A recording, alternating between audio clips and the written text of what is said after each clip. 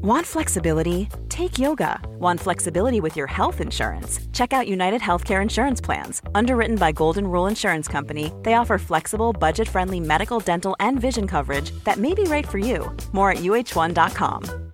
Quality sleep is essential. That's why the Sleep Number Smart Bed is designed for your ever-evolving sleep needs. Need a bed that's firmer or softer on either side? Helps you sleep at a comfortable temperature? Sleep Number Smart Beds let you individualize your comfort, so you sleep better together. J.D. Power ranks Sleep Number number 1 in customer satisfaction with mattresses purchased in-store. And now, save 40% on the Sleep Number Limited Edition Smart Bed for a limited time. For J.D. Power 2023 award information, visit jdpower.com/awards. Only at Sleep Number stores or sleepnumber.com.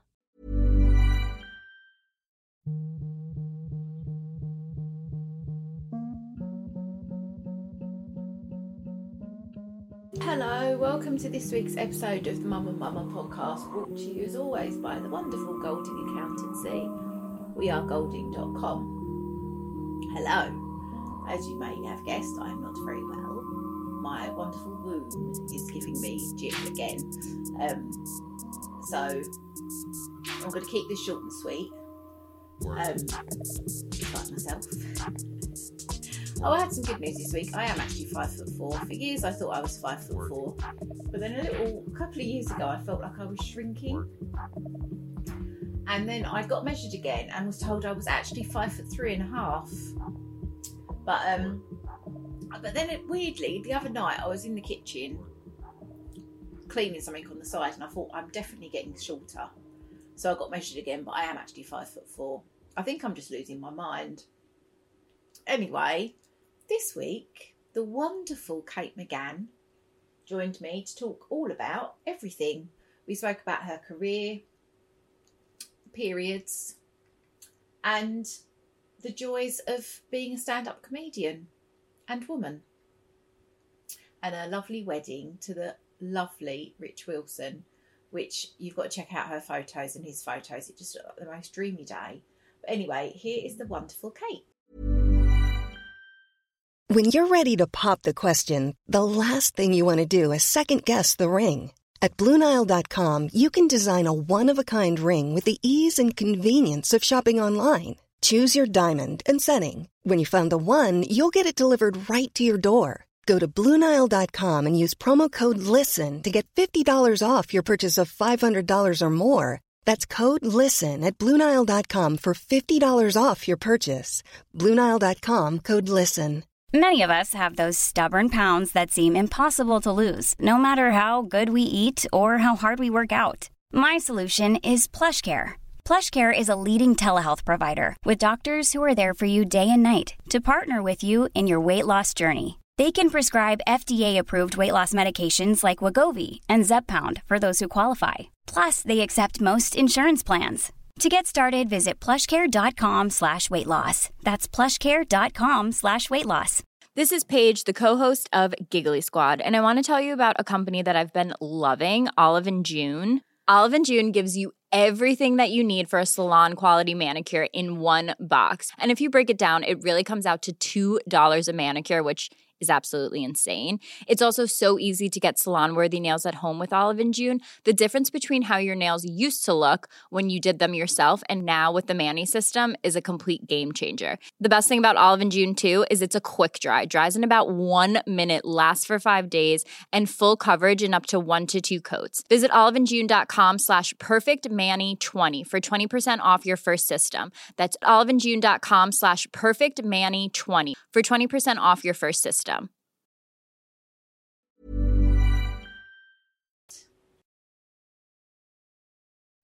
Work.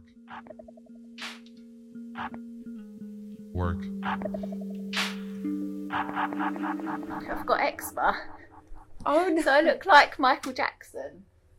And I've got endometriosis. I'm waiting to have a hysterectomy. Oh no. And I woke up yesterday morning. I just get really bad pain. It's not all the time, but it's just sometimes. But I woke up yesterday morning and it's just been really bad. So this is why I'm not dressed. So I'm very sorry. Normally That's I would all right. be dressed. But I didn't think you'd mind too much. I And I'm didn't sorry mind. I'm late.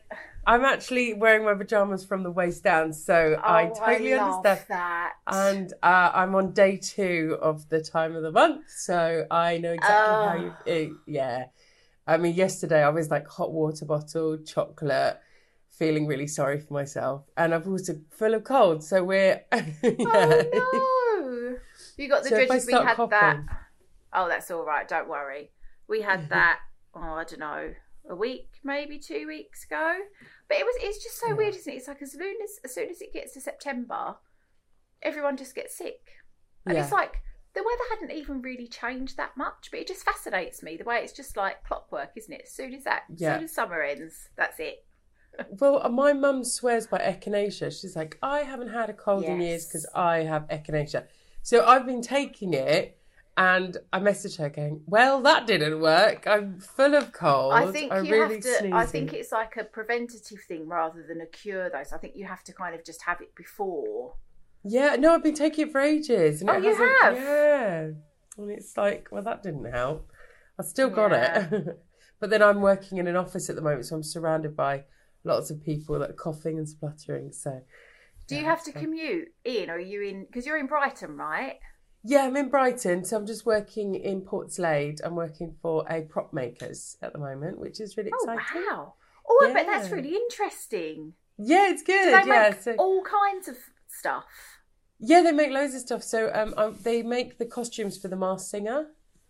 So, yeah, so that's what I've been working on is The Masked Singer.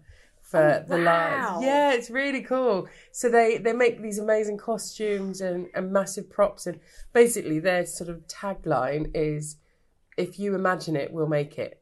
And whatever people come up, so they've made like, oh god, they made like big cocktail glasses and massive, you know, those like champagne fountains and things. So yeah, they've made like huge ones of those. They worked with the Mr. Bean thing recently, and yeah. They're called Plunge Creations. They're amazing. Okay.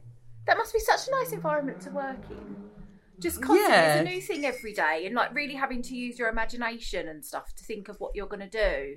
Yeah, I mean, I'm not artistic in any way. I'm just like, my best friend Saffron is a project manager there, and I was like, when I got back from Edinburgh, she was going on holiday, and I took her to the airport, and I said, I really need money, like now. Because I'm getting married in 3 weeks and I need some money to pay for things. I've just sort of forgot that I was getting married. And so I said to Saffron, I was like, I really need some like money fast. And she said, well, we need some help at work at The Masked Singer. And I was like, yay! So I applied and then got the job. So I'm just freelancing there at the moment. It's great. Oh, brilliant. Yeah, it's really good. Are you from Brighton? Yeah. So I grew up here. I've lived in London for a long time and I lived in Australia.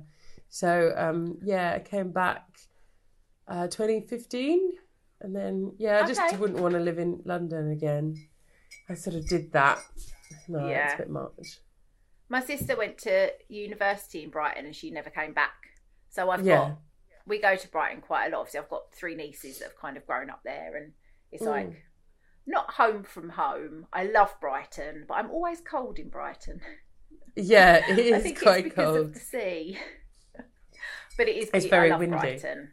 Yeah, it's great, and it's funny because I went to Berlin for my friend's hen do recently, like at the beginning of the year, and I randomly bumped into a girl that I went to school with, and she's like, "Where are you? Like, where are you living now?" Because she lives in Berlin.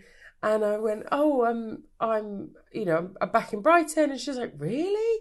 And what's funny is that she's a DJ. She's quite a well-known DJ. And when she comes back to Brighton, she goes to the same clubs. It's the same people. It's the same sort of circle of friends that she hangs out with. And she's like, oh, Brighton's just the same.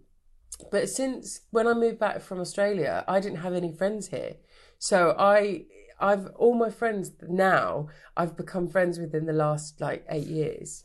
Yeah. So it's like newish, but they're all friends from comedy, and I do acting as well, and from different work, and because I've just been like temping and doing some, you know, odds Yeah. and sods of job. Well, I had a really good job. I used to work for Comic-Con.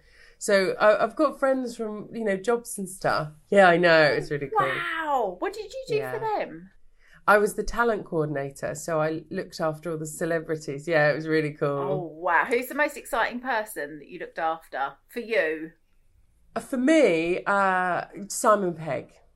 Yeah. He's a nice chap. And I met Jason Momoa, but I wasn't really like allowed to, apart from saying hello and introducing myself, and then sort of trying not to climb him. Is he as good looking in real life? Oh, he's gorgeous. Yeah, he's absolutely gorgeous. Yeah. So really tall, and just everything that you thought he was going to be. That's what you're like. Well, Yeah, that's really nice, isn't it? Because sometimes when you meet celebrities, it's a bit of a disappointment, isn't it? yes. I think sometimes yeah, it's better massively. not to meet your heroes, you know, and they're always Yeah. normally really little as well. And you're like, oh, I know. sure. They're always quite tiny because I'm 5'10", so everyone's a bit small to me.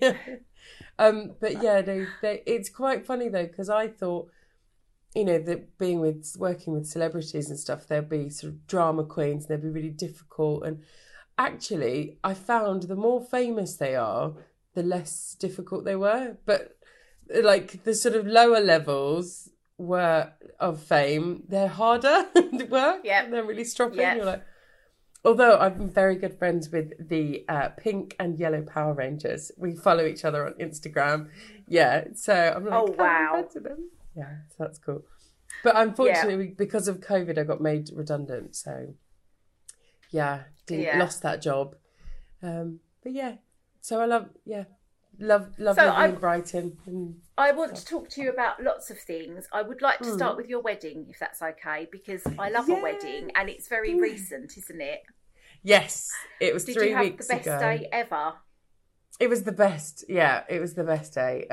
So because I used to work in events, you know, with Comic-Con, and since leaving that job, I've been freelancing for events. And I'm just like, the way I'm really good at organising, and the way my brain works is like, right, we're going to do a list. We're going to do this. And Rich and I have got very similar tastes. So everything I said, I was like, how about doing this theme? Or how about not a theme, but, you know, like, how about, we had different ideas, what we wanted. Yeah. And then everything we just agreed on perfectly. And I had my Pinterest boards, and I was like, oh, I quite like that. And so I was picking and choosing everything. And we sort of had a tiki bar 1950s theme. And so we had loads of like really bright colours, and everything was just really fun. And we had a double-decker bus, which took us from the ceremony to the reception. And we just hired a pub, like we just hired the whole pub. And we just had the best time. And everyone that came had the best time. And yeah, it was just really fun. Oh, thank you. Beautiful. Where did you get your dress from? It's from Dig for Victory, which is in Brighton, and they specialise in vintage sort of replicas, and it was a bespoke dress that they made to measure. And judging that it was like made perfectly for me, I could pick what it looked like, what lace, every element of it I picked. And it was only, including like all the extras and the fittings, it was under 600 quid. So it was a bargain. So yeah, all these people that are spending thousands. God. Yeah, it was made for me, like from scratch. I've never heard of that.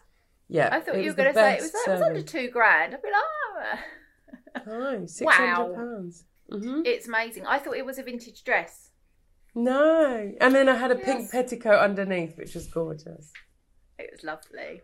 So yeah, and you're married to the lovely Rich Wilson, who I've had on here before as well, who's the nicest guy. He's the best. Yeah. How long have you been together?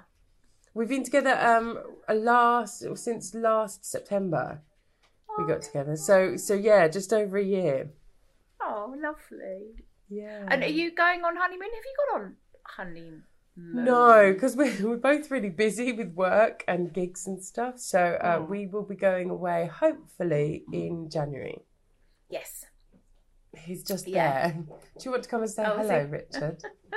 Do your flies up first. Hello.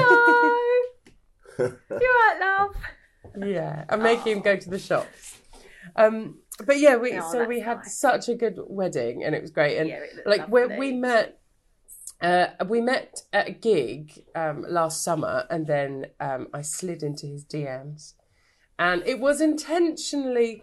My intention was to like just sort of pick his brains about comedy, because I'm still fairly new. I've only been going for about 5 years, but then with the pandemic and stuff, like I've been very sort of half-hearted about it, and then I've only sort of started again after the pandemic, really. So I kind of wanted to pick his brains about comedy and, you know, sort of just a bit of insider information, really. So I sort of messaged him and said, you know, I see you've got a gig in Brighton, do you fancy going for a pint beforehand? And then we ended up falling in love then and there. So it was it instant? You just kind of had a connection, and it was just like, I just know.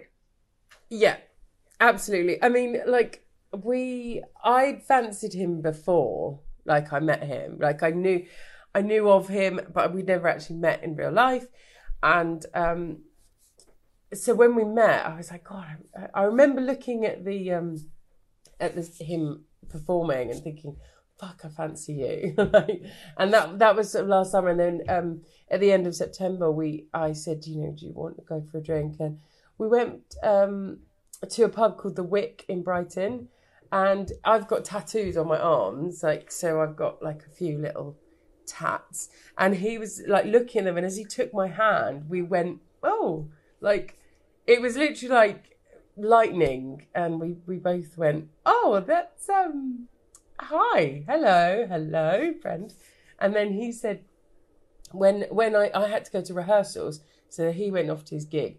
And you know when you're like 2 pints drunk and you're a bit like giddy, and I had my bike opposite the pub, and as I was undoing it, there was a homeless guy sitting outside Tesco's, and I gave him some money, and I was chatting away to him, and then Rich was watching me from the pub across the road, and he was like, that's when I knew, like, you were the one.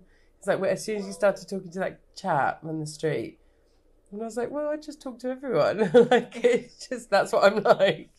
And then I remember going to rehearsals because I was in a play, and I was just on cloud nine. I just remember being like, I think I've just met the guy I'm going to marry. Like, I absolutely fell head over heels. Oh, that's so lovely. Yeah. Oh, I'm really happy for you. Oh, thank you. Well, I've been single for like...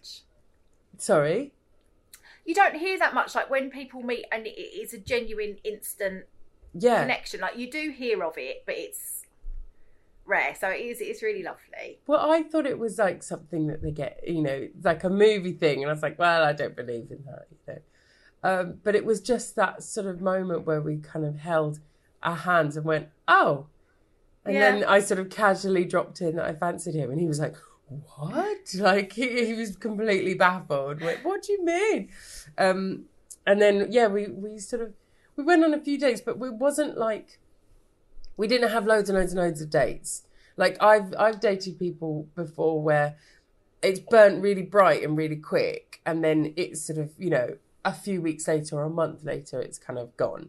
Yeah. That sort of first excitement just went. And, so I was really worried that was the same situation. I thought, oh, maybe like this will I hope it doesn't fizzle out.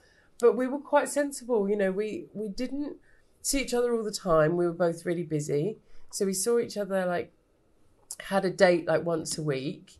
And we just kept it sort of on the DL. We didn't really want to go public with it. We didn't really want to, because it was mainly me that said that, because every time I've sort of said, oh, this is my new boyfriend, you know, on Instagram or whatever, like, inevitably we split up like 2 days later. Like, I've only done it a couple of times before, and then I've just thought, no, I'm not going to do it. And it was quite nice because, you know, obviously we're both comedians, and it was nice to keep our private life private and our work life, you know, work for work, because we use Instagram and stuff for comedy promotion and stuff. So it was quite nice. And then when we got married, we just went, oh yeah, by the way, this happened. which is great. And it was good fun. But yeah, I've been single more than I've been in a relationship. Yeah. So I was like the eternal singleton. Yeah. And then I met Rich and I was just like, I'm done. That's it. Oh, it gives me, because I'm the same. I've only had like a couple of relationships, and I've been separated now from the girl's dad for 7-8 years. But it's nice to know that it does it, because I've been a bit like, oh, it's all a load of bollocks. Yeah. But it's nice to know that it can happen. Yeah. But so tell me about, so when you were younger, have you always, because obviously you said you act as well, so have you always kind of been into performing and... Yeah, absolutely. I mean, my mum said I've been performing since I was like, since I could crawl, you know. My dad used to own a haulage business. So we used to go to where all the trucks were, the truck stop. And if there was like a pallet there, I used to stand on top of it and perform for all the drivers, you know, being like, you know. And my mum was like, Brilliant. You just always had it in you. Yeah. And maybe that just makes me a big old show off. But I love acting. I've always wanted to be an actress. And I've just never done anything that's sort of more professional, unfortunately. I've done loads of like Amdram. I've done loads of plays. I've got a degree in theatre studies. Where did you go? I went to Northbrook, which is just outside Brighton. So it's in West Sussex. And I wanted to go to drama school. But I stupidly applied for like the most difficult ones to get into. And after I applied for 3 years in a row and didn't get in, I applied for RADA, LAMDA and Bristol Old Vic. Yeah. Which are like notoriously the hardest. And funnily enough, I read Daisy May Cooper's book recently, and she went to RADA the same time that I would have been auditioning for it. And I was like, lots of people say we look similar as well. So I thought... They probably that's why. Yeah, that's why. Yeah. So she went to RADA, but yeah, it's just quite hard to get into. So I ended up going to university instead. Yeah, so competitive. Incredibly competitive, and also I did drama at university. But then when I finished my drama degree, it was like, well, you need to go to drama school. Like, your degree doesn't really mean anything. If you really want to make it, you've got to go to drama school. And I did have coaching for a while off someone who'd been to Bristol Old Vic. Oh, really? And he was like, that's sweet. Oh God, it's my doorbell. Sorry. Yeah. So I was getting trained, but I was like, the more he kind of spoke about it, I just thought I was so not confident. Like I really wasn't when I was younger. I've only really been confident since I've been 40. Yeah. And had kids, and now I don't give a fuck. But before, I was really self-conscious, and I just thought there's no way in the world I can put myself in that kind of position with all those really talented people. I mean, not that I probably ever would have got in anyway, but I was like, this isn't for me. But it is, I think you're continuously told about how hard it is and how many people go for such few places, and how like 90% of actors are out of work 90% of the time, or, you know, whatever the statistic is. And it is a bit like, unless you really, really, really want it and are really super driven, and also potentially have this financial support of parents or a partner or whoever who can let you not work as much so you can audition all the time. Like, there's a lot of factors that go into it. So it is bloody hard. Yeah, absolutely. And also, like, I always found... I was quite self-conscious when I was younger, and I never sort of felt like I threw myself in. Like, I'm 36 now, and I think if I like auditioned for drama 15. School now... Oh my God. You look so young. But I thought if I auditioned now for drama school, I'd get in, because I've lost that sort of inhibition, and I just don't care as much. Whereas when I was younger, I was very conscious. I've always been a bit bigger as well. I've not been like the skinniest person. And I mean, I wasn't ginormous. I mean, I would do anything to be, when I thought I was ginormous, I was probably like a size 12, you know? Yeah.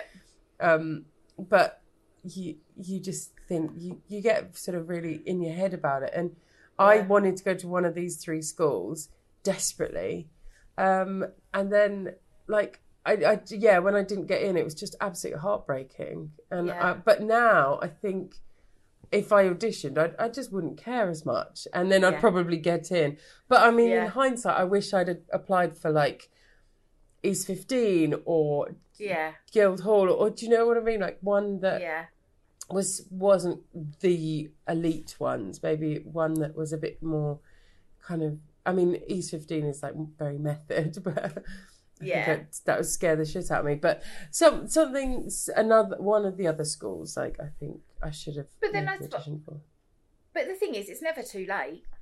You could always do it now, or in a couple of years, or whatever. But also, what happens. It takes you down the route, doesn't it? Like I always think, whatever I've done in my life, I've now got my 2 children. And if I hadn't have done exactly what I'd done, I wouldn't be...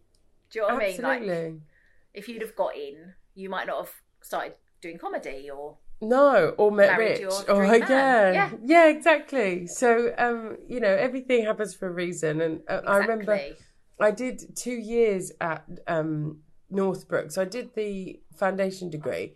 And then the idea was that I was going to go to drama school. And my dad said to me, I was 18, 19. So it was like I'd done 2 years. And then he said, if you stay on to do the 3rd year, so if I got my degree, he was going to buy me a round the world ticket. And he was going to pay for me to travel around the world.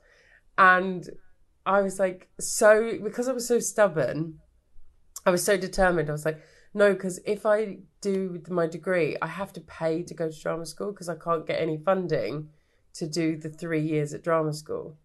Oh, so why? Because you'd be too old, or you just because you've no, got a degree? just because I've got a degree. Yeah, because it's basically like another BA. So you don't get any student finance. So I was like, well, I can't get any loans, and I can't pay for it. I have to pay for it out of student loans. And I didn't have any sort of financial backing because I'm from a single parent family, and my dad lived in France, and he basically tried to bribe me to stay to do my degree, and I was like, no, I'm all right. So I didn't, and I was like, damn it! But to be honest, like I bet if I called my dad's bluff and went, okay, I'll stay on, he'd be like, oh no, I didn't actually mean around the world. I meant like a trip to Tenerife. But yeah. So what did you do then? So you didn't finish your degree, or did you finish it? Did you go back and finish it? So I moved to London, and I sort of fannied around in London for a bit, and then like 2 or 3 years later, I went back to finish the final year. So I went back to the same college because I was living in Brighton. So I did get my degree eventually. And then I called my dad up and I said, I've done it now. Can I get that round the world ticket? And he's like, I don't remember saying that. And I was like, oh, gee. Conveniently. My dad, like growing up, because my mum and dad split up when I was really young. And growing up, my dad did have a penchant for saying things and then weirdly forgetting about them when I sort of brought him up on them. So, yes, unfortunately, I had lots of When did he move to France? When I was 10. Okay. Yeah. Oh, so he was there for quite a long time then? Yeah, he still lives there now. So, he's married to a French woman. And Annie's been around since I was like 5. Yeah. Okay. But mum and dad. Do you have siblings? Yes, I've got an older brother. Okay.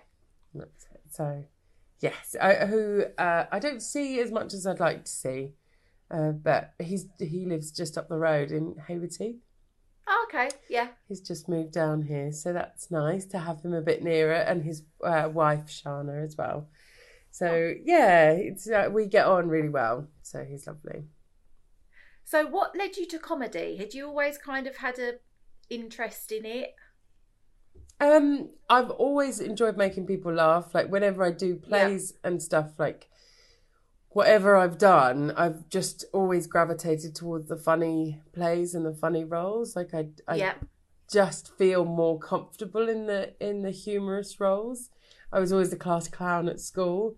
And then about 10 years ago, my friend Gary and his twin brother Alan, who are my best friends, they said, we've got a group on to do a comedy course.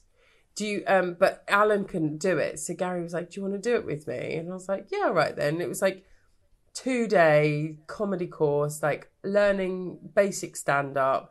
And at the end, you did like a 3-minute or 5-minute set that you'd written. And it was terrible. And I remember like it was so bad. Like it's triggering how bad it was. Was it like, so do you watch It's Always Sunny? Yeah. Was it like when she did the acting class with I was just screaming at the kids? It's so bad. Like, you know when you think this is comedy, this is stand-up. Yeah. So it was at Dirty Dick's in Liverpool Street. Yeah. She's like, yeah. So everyone came to watch like our graduation and watch this 3 minutes of like terrible material. And then I did like a few gigs, like probably 5 gigs. And I started a night, I used to work in a pub in North London.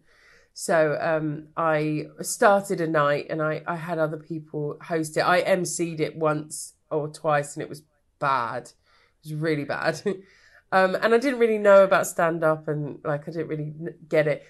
And then I started dating someone and he didn't like... I sent him a video. I sent him a YouTube video of me performing at Up the Creek. And I'm like, my jokes, I've got quite a dirty sense of humour. So I really like cock jokes and I love like talking about sex and just like sort of dating stories and things that happen to me. And I'm still like that and I find it enjoyable. So I dated this chap and he said to me, I can't believe you sent that to me. Like, that's disgusting. And it just made me feel really like insecure. And I was like, well, I wrote that material before we even knew each other existed. And I basically like deleted all my YouTube video. I had like 2 on there and I deleted them. And and I basically, I went, I'm not going to perform. And no, it's fine. Like, I don't want to do. Yeah, so I kind of, it totally took my confidence. And then he sort of backtracked and said, oh, I didn't mean, like, you didn't have to delete them. You didn't have to stop doing it. And I was like, well, it's fine. I just won't. Because I felt really like bad about it. So then I stopped altogether. And then weirdly, me and that chap split up because he was controlling knob. A narcissist. And then I moved to Australia and I watched loads of stand-up and I was just like, I just love it. It was the Melbourne Comedy Festival when I was there and I was like, this is what I want to do. Like, I love this so much. So when I moved back, I was in a play in Brighton and my friend Sarah, who was in the play with me, said, you're really funny, you should do stand-up. And I was like, well, I've sort of dabbled before, but I don't really count it. And then I started up again. So that was 2017. Oh, wow. Yeah, so I sort of count it from then, really. Yeah. So I don't really count the before times. What took you to Australia? Well, I'd always wanted to live in Australia, and I'd always been drawn to it as just somewhere that I really wanted to visit. And I was 27, and I just thought, if I don't go now, I'll never go. And I was made redundant. You have to go. You can get a before visa you're 30. before you're Yeah, so they're quite strict. It's all over. If you're over 30, you're screwed. Yeah. And I remember saying to this guy, well, I just, because he was talking about like marriage and babies and stuff, and he was 9 years older than me, and I said, well, I want to live in Australia at least once in my life. And he was like, oh no, I've got no interest in going there. That's a horrible place. And I was like, so all these like red flags are coming up, and I was like, oh, maybe we shouldn't be together. So we had a really horrible breakup and it really upset me. And so I just I was made redundant at the same time. I lost my job and they gave me some money, obviously, from the redundancy. So I literally went into the STA Travel and said, hi, I'd like a flight to Sydney, please. And they were like, what? Like, what do you mean? So I went. Yeah, so I went in for a year. How long did you go for? Oh, yeah. Yeah. Did you love it? I loved it. Yeah, I absolutely loved it. I loved every minute. But it's kind of weird because I was working, in quite a corporate environment, and I was working for a film company, and I basically took my life out of London and dropped it back in Sydney. So I just went straight into a 9 to 5. I was just temping. I got a flat.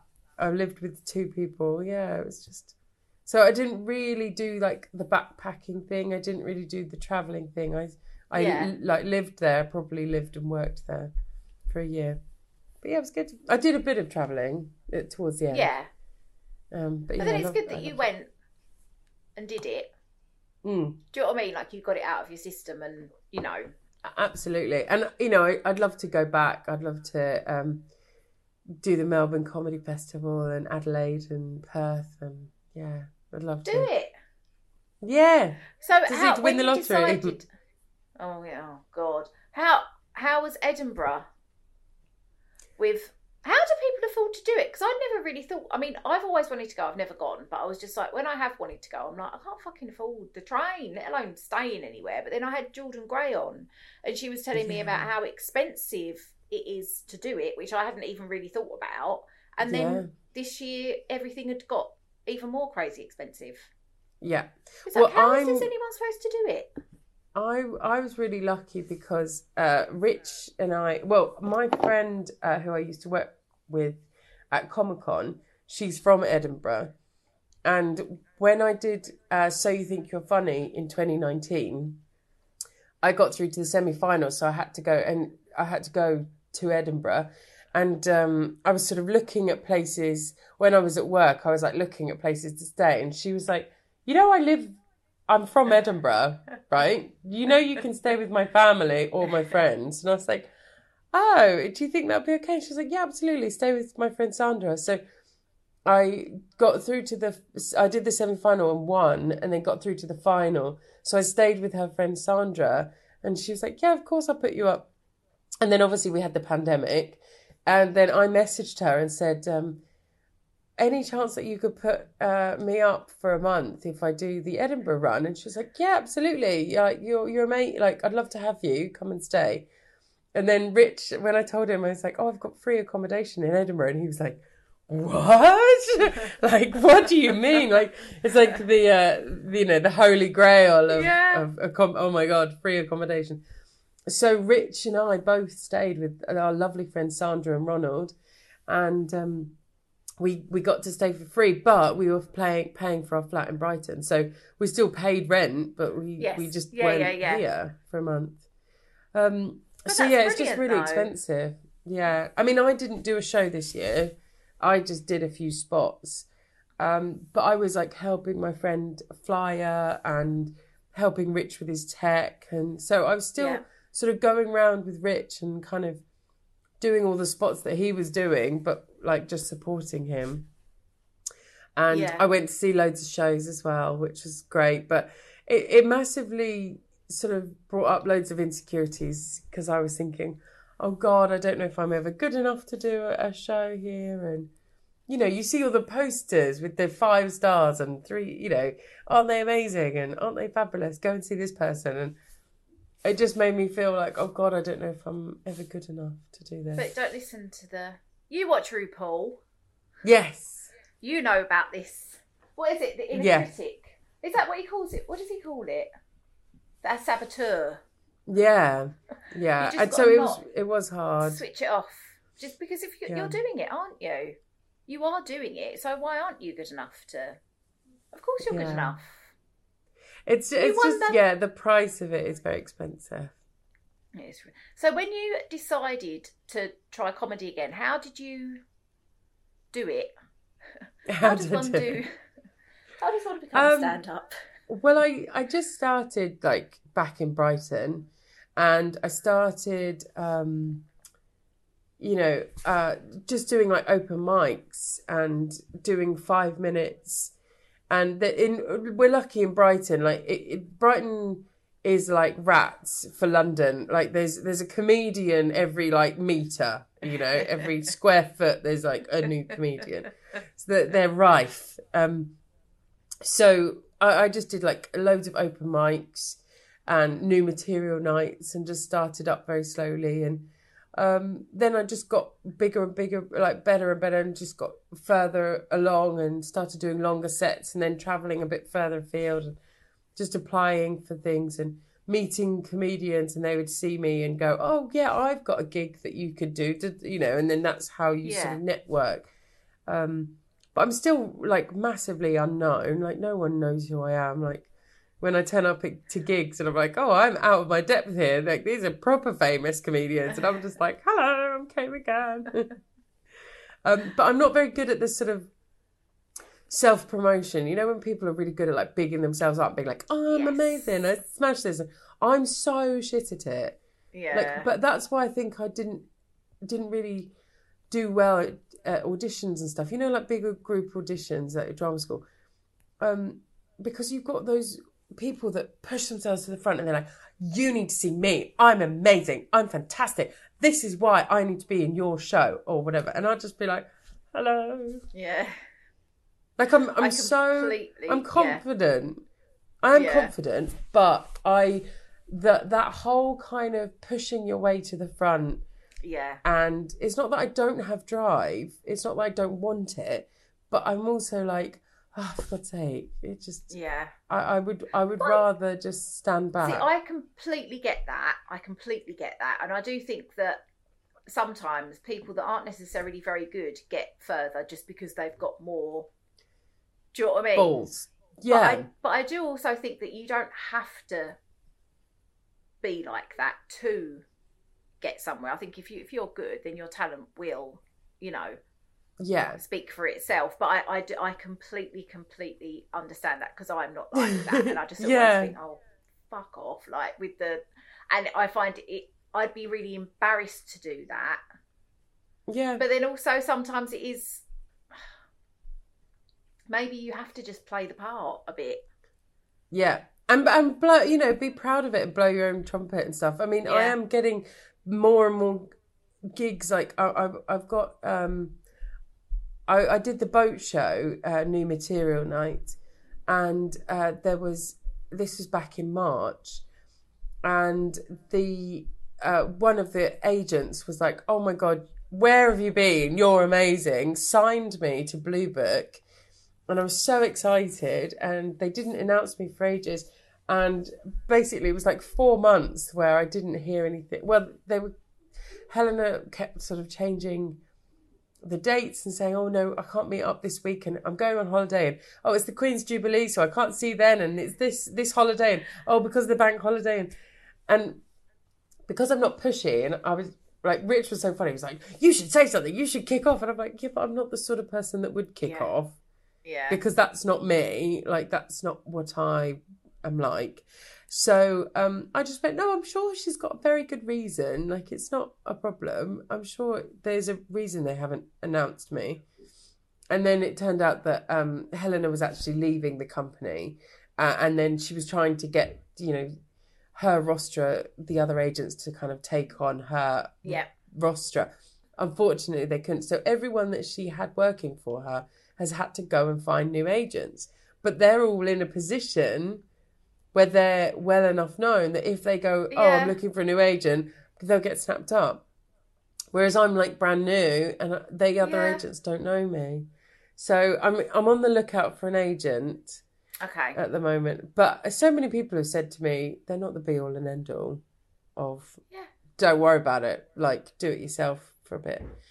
So yeah, there is that. And I just want to do, you know, the fringes, do as many sort of fringe festivals as I can. And I've got a, you know, 45-minute show, which is, I've got an hour, but it's sort of a tenuous hour. Like it's a loose hour. Is Edinburgh an hour? Or could you do 45 minutes? Yeah, you could do 45 minutes, yeah. I mean, if I debuted, you know, it's like a big deal, then it's an hour. But I would want to... So many people debuted this year and did their first hour. So I wouldn't want to do it, you know, when there's a lot of competition. So that's why I didn't want to do it. But I would want to... I'm not in a rush to do my first hour. I think I'd rather wait get it shit hot and super tight, know it inside out, and try it in loads of different places, and then do it. But then that'll give you more confidence as well. And maybe you will be a lot more pushy and be able to big yourself up. Because it is just doing it, isn't it? You just have to keep telling yourself how amazing you are constantly. Even if you don't really believe it, you just have to keep doing it anyway. And then you do. Eventually it does sink in.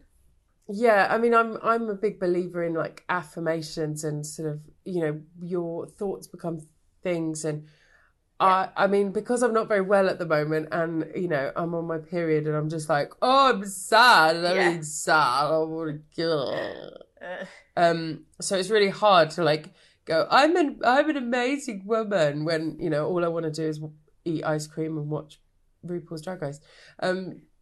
So when, you know, next week when I feel like when my estrogen levels are rising, I'll be like, but do you know what? I think that's fine, because when I'm very hormonal, and with all my gynecological issues and everything, I think it's even worse. And I'm definitely perimenopausal. Yeah. And I think sometimes I'm very much active on social media, because I have to obviously promote the podcast. I've started a business with my friend. We've got to promote that.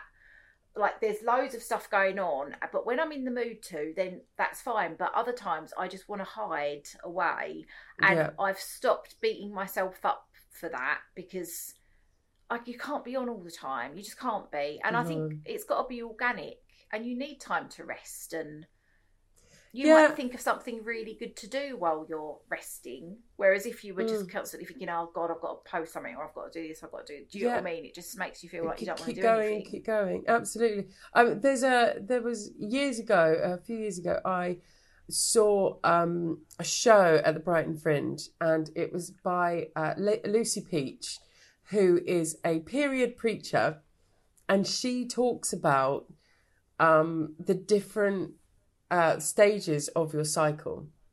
But she explains it, because I've obviously looked into it before, but I never really got it, because it's a lot of like jargon, and they talk about the follicular and the luteal, and I'm like, hang on, who? Yeah, it's very confusing. And then she explains it in such a beautiful way, and her husband's on stage and is sort of live annotates it. So he draws these pictures on an iPad, which is projected behind her, and then she also sings songs with it. So it just goes in, and she does like online courses where she takes you through your different stages. And there's a book called Period Queen, and I highly recommend it to anyone who, not even just that. You can get it on Amazon, you can get it anywhere. I'm going to add it to my basket. Yes, do. And it explains the different stages and what you need at that. So it's 4 different stages, and she breaks them up in Dream, which is from day 1 to day 5. Do, which is like when your estrogen levels are rising, and you get a bit of testosterone in there. So it's like, you need to like get all your stuff done, and you're like Superwoman.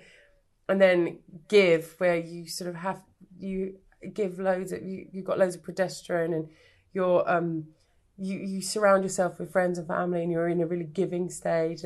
And then Take, which is your premenstrual stage, where you're just like, and that's actually the best time to be creative, because just channel it into something, and that's how. And so basically, it's like life hacking your period, life hacking your cycle. So it's amazing. Like since reading that book, I've told Rich about it, and he's like, "Oh, what day are you on now?" And so he can like understand like where I am and he'll even say to me, he's like, "Oh, are you in your take phase?" I'm like, "Yeah, shut up. I love you, darling, but shut up." Yeah.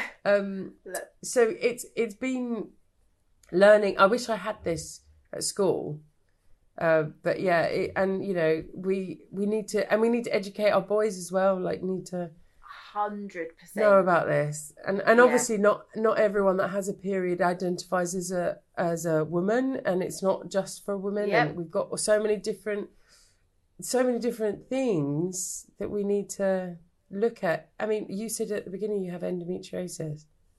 That's so hard to deal with. And no one fucking talks about it. No and one I think talks about I've probably had it forever. I think this has been because I've always suffered with my periods. I've always had problems. And I think that I've probably had it the whole time. But it was just never really looked into because you're just taught that periods are painful. Yeah. And you just have to put up with it. It's just one of those things that you have to put up with. And I think about the amount of pain that I used to be in and that I know friends. My friend Lois, she's 27 and she's like, she bleeds. They're really irregular. They're really heavy. She has to spend time in bed. And I'm like, you need to be, there's something wrong. Do you know what I mean? Like it doesn't, but she's just taking it as this is what my periods are like. So you just put up with it. And I'm like, it's enabling your life. Like, no, that's not the right word. My brain doesn't work anymore. This is the menopause. Fucking words. But it stops her from living. Do you know what I mean? And it's I can't use the word now. Yeah. You know what I mean. You know what I mean. Yeah. But it's just, and there's something definitely wrong. But then I also do think about, like, why is it? Because surely, why is it so hard? If this, obviously we have periods, we have cycles, so we can give birth to the next generation. So why is it so shit? I think if men had periods, if men had periods, they would have a cure. They would have so much like healthcare in place. It would be. I mean, you'd have the days amount of money. Week off work every month. Oh, absolutely, you'd have a week off. I mean, even if we had a day, like day 1 and day 2 are the worst for me. Like absolute worst. I feel like shit.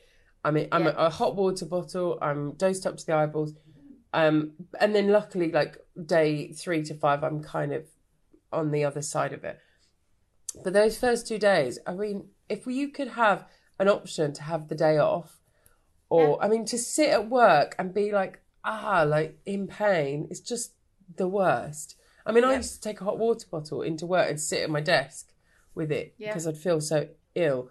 But the amount of money that's been spent on Viagra treatments and for men's health, and it's just like, if you could just put that into endometriosis, like, you know, they need to look into it. It's like when unbelievable. When I was in the hospital, like I've been in and out of hospital, and the gynecologists just don't have any answers. And I was just like, why does it hurt so much? Like, what is the reason for the pain? What's the end goal for the, you know, because it will just come out of nowhere. Like my pain started yesterday. I finished my period at the start of the week. So I'm not ovulating and it's not period pain. Do you know what I mean? So what is the pain? What is the point of it? But no one can, and it will just be completely random. Sometimes it is because I'm ovulating, or sometimes it is because I'm just about to get my period, or I'm having my period. But when it's like this, I'm like, why does it hurt? But no one knows. It's so. I mean, it's so upsetting, and like I remember my mum. She had started hers when she was 11, so she was really young when hers started. Same. And then she always had. I think she had endometriosis, but because she was. You know, she's 68 now. 60, she might kill me. 67 now.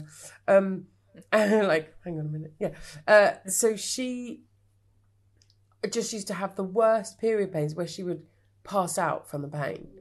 And, you know, and in the, obviously, I was going to say, the olden days, you'd have like that loop around your waist, and then you'd have like 2 hooks either on the front and the back with a great big sanitary towel in the middle. And she's like, can you imagine trying to do PE in, you know, this was back in the 60s. And it was just, my mum said, I remember being mortified. You know, it was like that she had to wear this nappy essentially. And you just had to sort of get on with it. And she used to pass out from the pain. So I remember my mum talking about it, and when I was younger, and her having a period and it being this awful time of the month and horrendous. And so when I got mine, when I was like 13, I just remember being like, oh no, this is going to happen to me now. And I was really lucky. Like I've got very Yeah. regular, like, I'd have pain, but it's not like to my mum's, degree. Yeah. So, but my nan, weirdly, she went through her menopause when she was in her 30s. Oh wow. Yeah. So all hers completely stopped. So she was like the Wow. opposite end of the scale. Yeah. And then luckily I'm normal. But Yeah. very strange. Well, yeah, that's because it's like my mum never really suffered. My eldest sister never did, but then my middle sister, she's got endometriosis, and she, but she wasn't. I don't think on a month. I think that happened when she was a bit older, and she was put on the pill, so she didn't have periods at all. Yeah. So that's the only sort of thing that they do, isn't it? But I can't take. I've never been able to take the pill. It makes me mental. I can't have a coil. I can't any of that stuff. I just can't. Yeah, I had the implant in my arm, and I swear I lost my shit. I went absolutely insane, and like to the point that I was. Yeah, like around the time of my period, I was basically suicidal. Like I was I was next level gone insane. And my mum was like, you need to get that taken out of your arm because you've gone mad. Like there's no other way to describe it. I just absolutely lost my mind. So I went to the doctors and, you're basically having like a little operation because they're cutting your skin with a scalpel and then hooking it out. And it was so funny. The nurse was like, okay, we're going to numb it. We're going to put this, we're going to cut it. She was so nice. Then she yanked it out my arm and then I went, oh, I'm pregnant. And she went, oh my God, don't scare me. She like dropped it on the floor. But yeah, so I only had it in for like 3 months, but it was, I went probably bananas. But that worries me about how the fact that they can put that in young women's as well, arms mostly, not knowing whether or not they're going to react really badly to it. Because it's not like it's a pill that you can just stop taking. Like you've got to book an appointment to go to the doctor and have it done. It's like and it's constant. You're constantly releasing hormones into your. I mean, it's insane what we have to go through.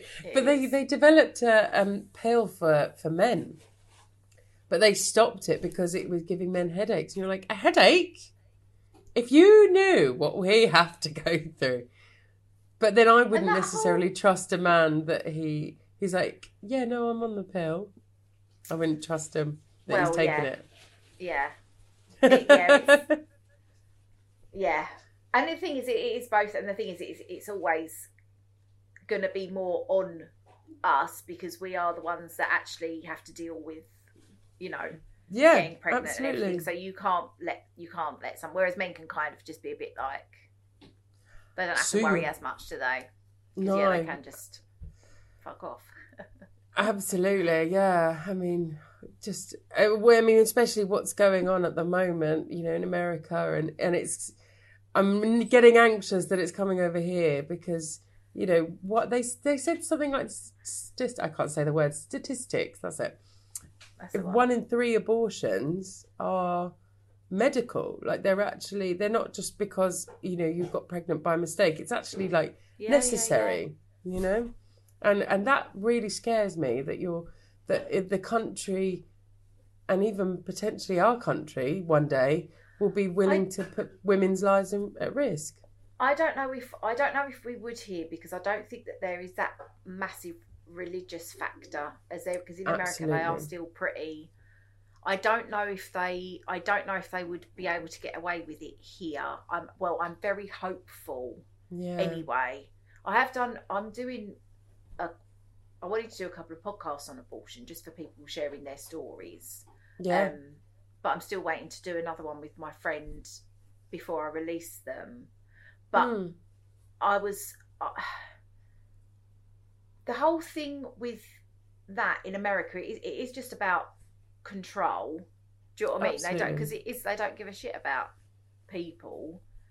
Once the baby's out, they don't give a fuck about it. So it's not about preserving life because they haven't got a free healthcare system for a start. If they cared about life so much or welfare, it's the white man is the problem. And I'm hoping, I just don't know if it could happen here. I think that there will be uproar. I don't know. I mean, but then you look, there were like marches in the States as well, you know, pro-choice marches, and it scares me that. What did it do? Scary. You know, it is very scary. And especially, you know, I mean, you know, there's that program. I don't know if you've watched it, The Handmaid's Tale.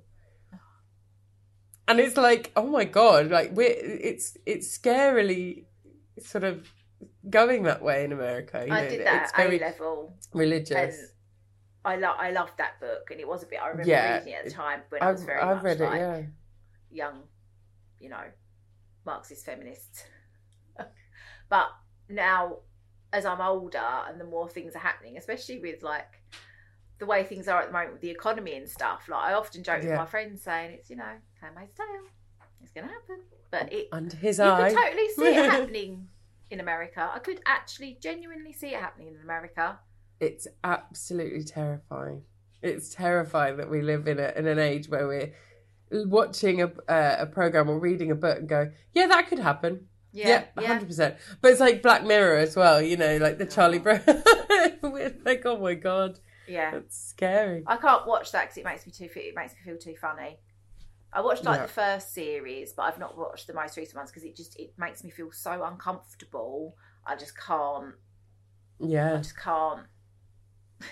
It's not fun. But like, let's go back to RuPaul. yeah. I love RuPaul. Oh, that's so good. So good. Well, my friend Gary, who I mentioned earlier, who I did stand up with.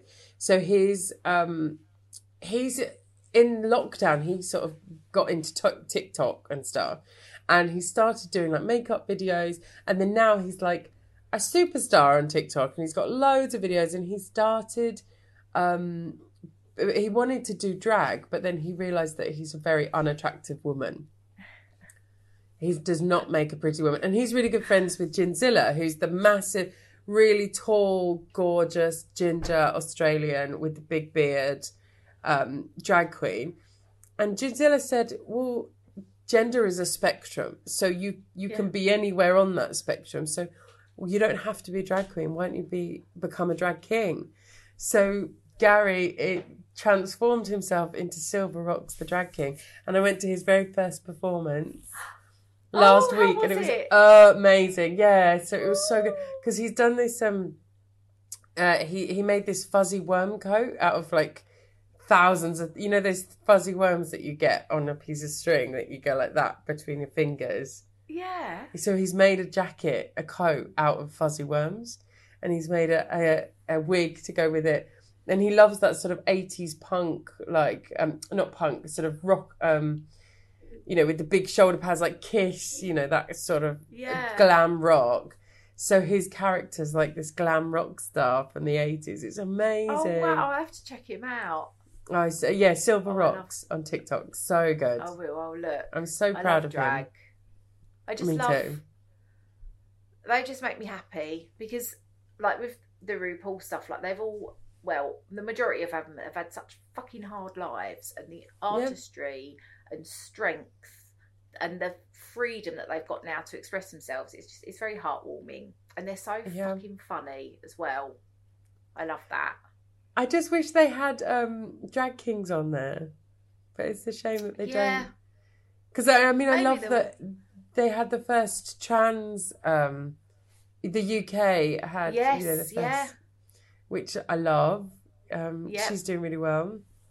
But yeah, I think, you know, it's you have to be so talented in so many different ways. Like, you have to make stuff and be funny and be quick and like do your makeup amazingly and sew and be creative. Like, that's not a triple threat. That's like a quadruple, like 7 different skills that you need. I couldn't do it. I could barely put makeup on in the morning. Yeah, I can't do makeup. But it did make me feel like I should make more effort, but, you know, when I think, God, some people spend hours, don't they? And I'm just like, I don't even wear mascara anymore. No. I just can't be bothered to take it off. That's the thing. And I don't really know what I'm doing either. And it's like... Just slap it on, it's fine. Yeah. So what have you got coming up? I've got a gig tonight in Bracknell, sunny Bracknell, yes. Oh, lovely. So that'll be good. And then I've just been thinking I might apply to the Brighton Fringe, so that'll be in May next year. And then I also want to do MacFest, which is also May, or is MacFest March? Richard? March. April. So potentially I want to do MacFest because you have to apply and be like invited, and it's very very exciting if you get... Where is that? It's at Machynlleth, which is in Wales. And okay. So it's Little Wonder do the events, and they also book for loads of different shows, and they do MacFest, and they also do Aberystwyth Comedy Festival. Okay. And you have to be... It's very prestigious, and you have to be invited, and it's just the audiences are so gorgeous. They take over this whole town in Machynlleth, and the audience are just proper comedy lovers. So you know, Rich went last year and did his show. This year, did his show, and it was just smashed. It was so good, and the audiences just loved him. I mean, obviously. But then, you know, obviously going from that to Edinburgh, where people have just like walked past and gone, "Oh, what's this comedy?" Like, yeah, it's a very different vibe. So I want to do that potentially. So yeah, now I'm just booking gigs in, you know, over Christmas and New Year next year, really. Oh, lovely. Yeah, so doing that. Well, good luck. Let me know Thank how you if you get on to MacFest, because that would be very exciting. Yes, it'll be so exciting. But I'll share links to everything, and hopefully we'll come and see you soon. I don't get to go out much. I've had a couple of comedians on, and I'm like, I'll definitely come and see you, but I just never get a chance to bloody go out. But I will try my hardest. That's all right. Thank you. Yeah, if I'm ever in your neck of the woods, I'll let you know. Yes, and when I come down to Brighton as well. Yes, let's do that. Yes. All right, we'll say bye, but stay there so I can say bye properly. Okay. But thank you so much. Thank you. Bye. Nice to see you. Bye. Hi, so yes, that was Kate. Make sure you check her out on the socials and go and see her in a gig.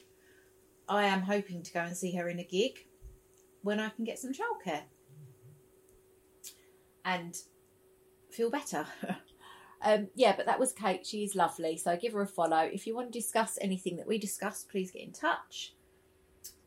If you have any guest suggestions or you yourself would like to come on, please get in touch. Hit me up. Please subscribe to the podcast. Please share the podcast. Sharing is caring.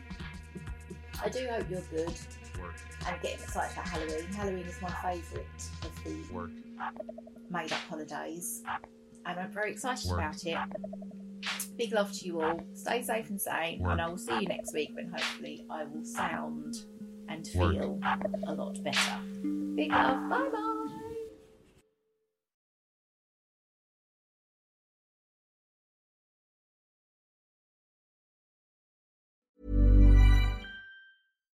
Here's a cool fact. A crocodile can't stick out its tongue. Another cool fact, you can get short-term health insurance for a month or just under a year in some states. United Healthcare short-term insurance plans are designed for people who are between jobs, coming off their parents' plan, or turning a side hustle into a full-time gig.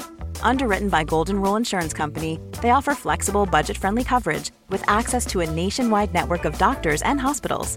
Get more cool facts about United Healthcare short-term plans at uh1.com.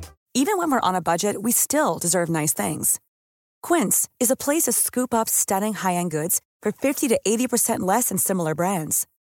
They have buttery soft cashmere sweaters starting at $50, luxurious Italian leather bags, and so much more.